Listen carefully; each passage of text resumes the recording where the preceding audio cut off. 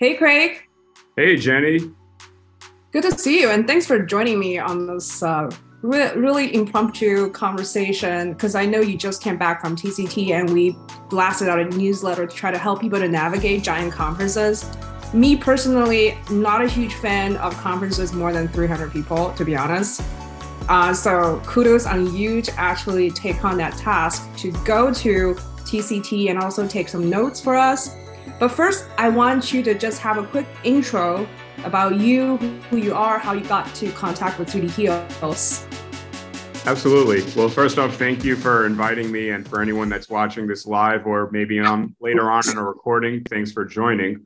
I think like many people that probably subscribe for 3D Heals, I'm interested in 3D printing, and it was through the pandemic where you were organizing some really interesting webinars. In particular, I was interested in a bioceramics 3D printing talk during the peak of COVID, and it really piqued my curiosity. And I joined in, and I thought it was a really neat way to not only learn about the technology, but also see the people that were leading in those creative endeavors. And I remember sitting in on one of the talks, and there were people that were DMing me and I was DMing them, and we connected thereafter on LinkedIn. So while things were, very uncertain at that period in time, it was really neat to be able to connect with so many people literally all around the world. My background, I'm a material science and engineer by trade. So, for me, any questions or any of your webinars that really will pique my curiosity relate to materials and understanding in 3D printing applications, how those materials can be properly used to print really complex, unique forms. And now I know we have an array. You have a 3D printing in dentistry talk coming up next week. I was a pre-dental student back in the day, so that one especially is of interest to me. So I stand by everything that 3D Heals stands for. And again, it's just a great opportunity to interact with others in this field. Absolutely. I mean, yes, virtual events and online engagement. I would say the pandemic is more of a pivotal point for us in terms of the format we engage. Our ultimate goal, though, is the same: is to continue to educate people and connect people, either in person in other events like TCT or Formnext or Bio, or virtually, which I believe, this is self-bragging a little bit that we do a great job virtually. But today, I don't want to take the light away from this really big conference because it is very important for our industry, healthcare 3D printing. And it takes a lot of work and money to really put this together from everybody. And also, not to mention all the business people like yourself who have to travel, spend time, and eat, really crappy conference foods to survive and get what you need to get. So my question, number one is, what is your overall rating of this conference? You can compare to other similar conferences or like your past experiences from attending TCT. I was quite impressed with the conference overall. So Rapid plus TCT, they market the event as being the largest event in North America for 3D printing. And the McCormick Place in Chicago, where the event was held, to my surprise, is also deemed as the world's largest exhibition hall. So it has a recipe for success when you're attending the largest 3D printing conference in the world's largest exhibition hall.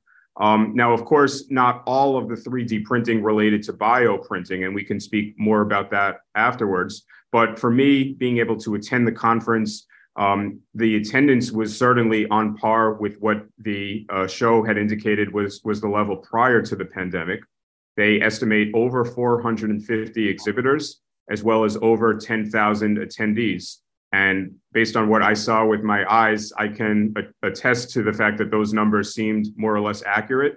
There was a lot of energy, and that's a positive that I'll compare to maybe some other shows where, if you're attending perhaps NASS, which is a spinal show, AAOS, which is an orthopedic show, Greater New York Dental, certainly a dental show. Some of those shows, there's incentive for folks to attend based on receiving credits as part of their training if they're a practicing dentist or surgeon in that field. I think for this show, the commonality was folks interested in 3D printing. I could certainly see in the future, and hopefully not in the too distant future, there being more niche 3D printing events. In other words, this was a 3D printing conference that was rather large in scope, right?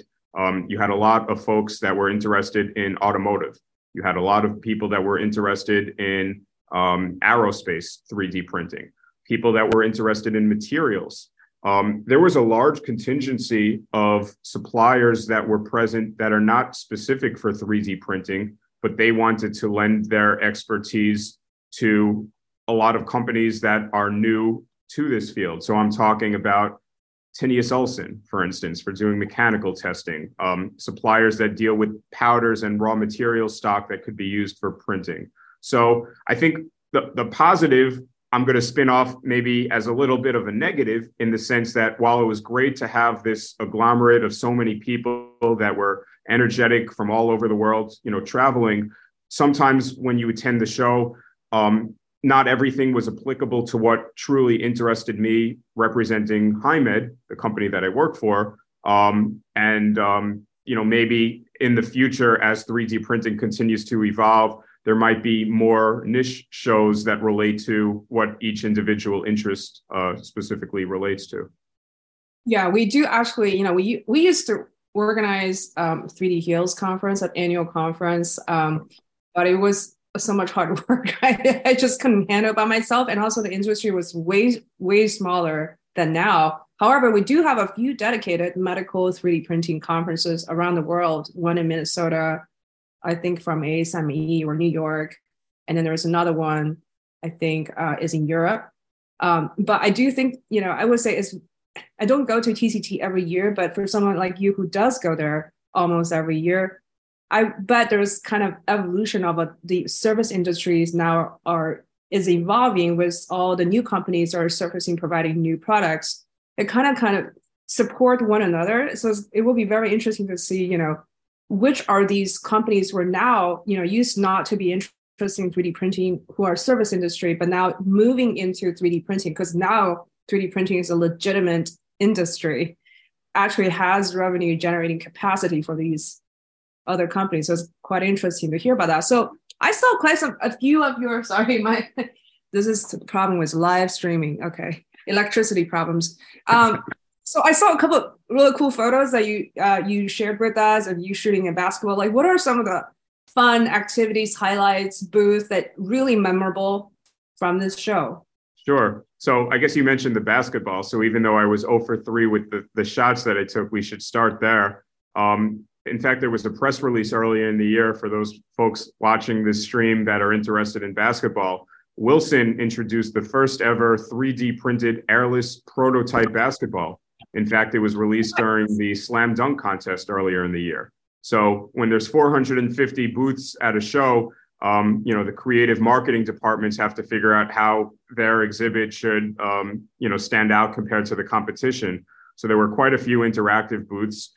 Being able to shoot a basketball at a conference, I've never done that before. So I was able to cross that off the bucket list, which was nice.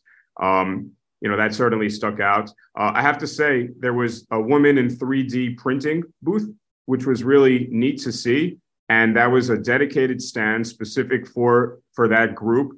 And from all accounts, from what I had seen, it was quite successful. It was also in close proximity to the main conference floor, where there were keynote speeches throughout the day. And there were a lot of people that were dropping by, asking questions, trying to understand how to increase diversity in respective companies and being able to support the 3D printed movement. So I thought that was pretty nice to see. Again, from a materials perspective, I was trying to understand evolution in different materials. And I made it a point for many of the people that I spoke with, trying to get an idea of where they felt biomedical 3D printing is, as far as being able to, take a significant leap from the R&D scale to a larger production setting.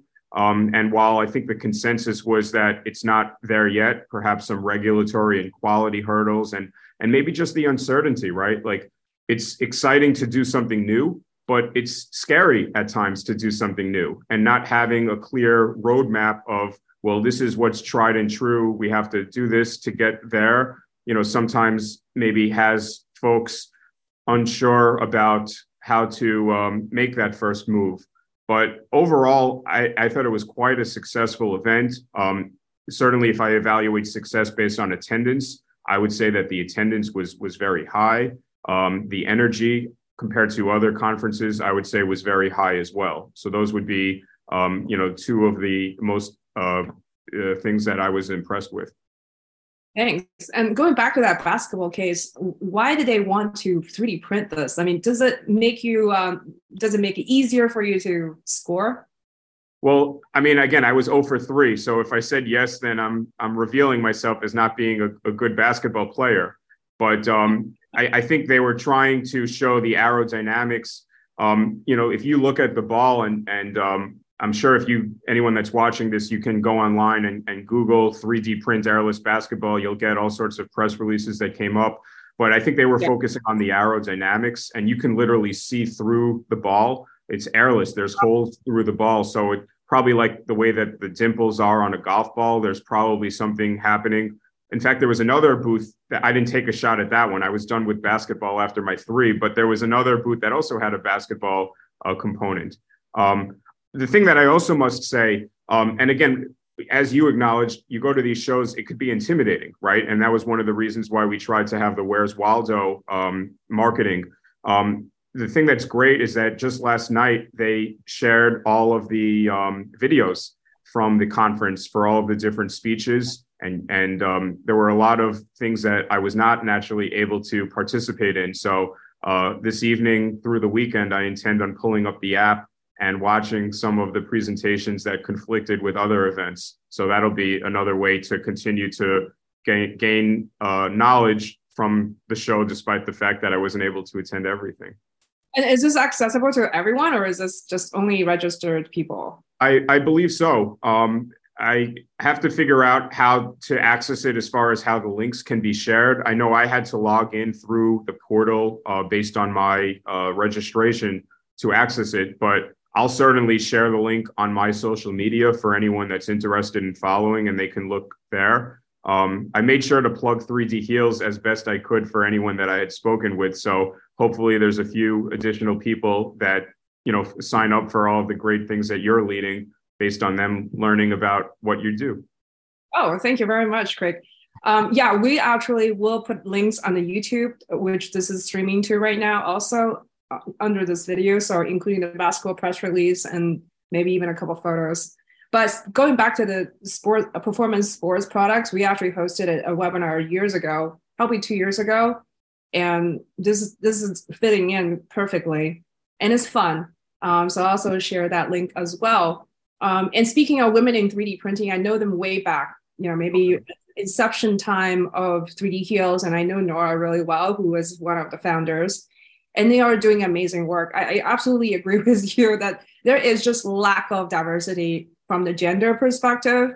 But I am actually seeing that number getting improved based on my dashboard. Our analytics it used to be 25% women audience from our readers and audiences, and now is slightly increasing towards 27 to 30%. So that 2% difference makes a difference. And actually, there's also non-identified genders. Now we have all these other pronouns, and people are very honest about it now. So now we're getting more and more trending towards diversity. So they did a good job. Well, thank you very much, Craig. That was an awesome, quick interview. Love to hear what you're up to next, and hopefully we can do live streaming again. Absolutely. And I think as the shows continue to come back following the pandemic, being able to meet other people and continue this cause, sounds like a lot of fun. So I'm looking forward to it as well. Absolutely. Have a good day. Excellent. Thanks, Jenny. Talk to you later. Thanks, everyone. Bye.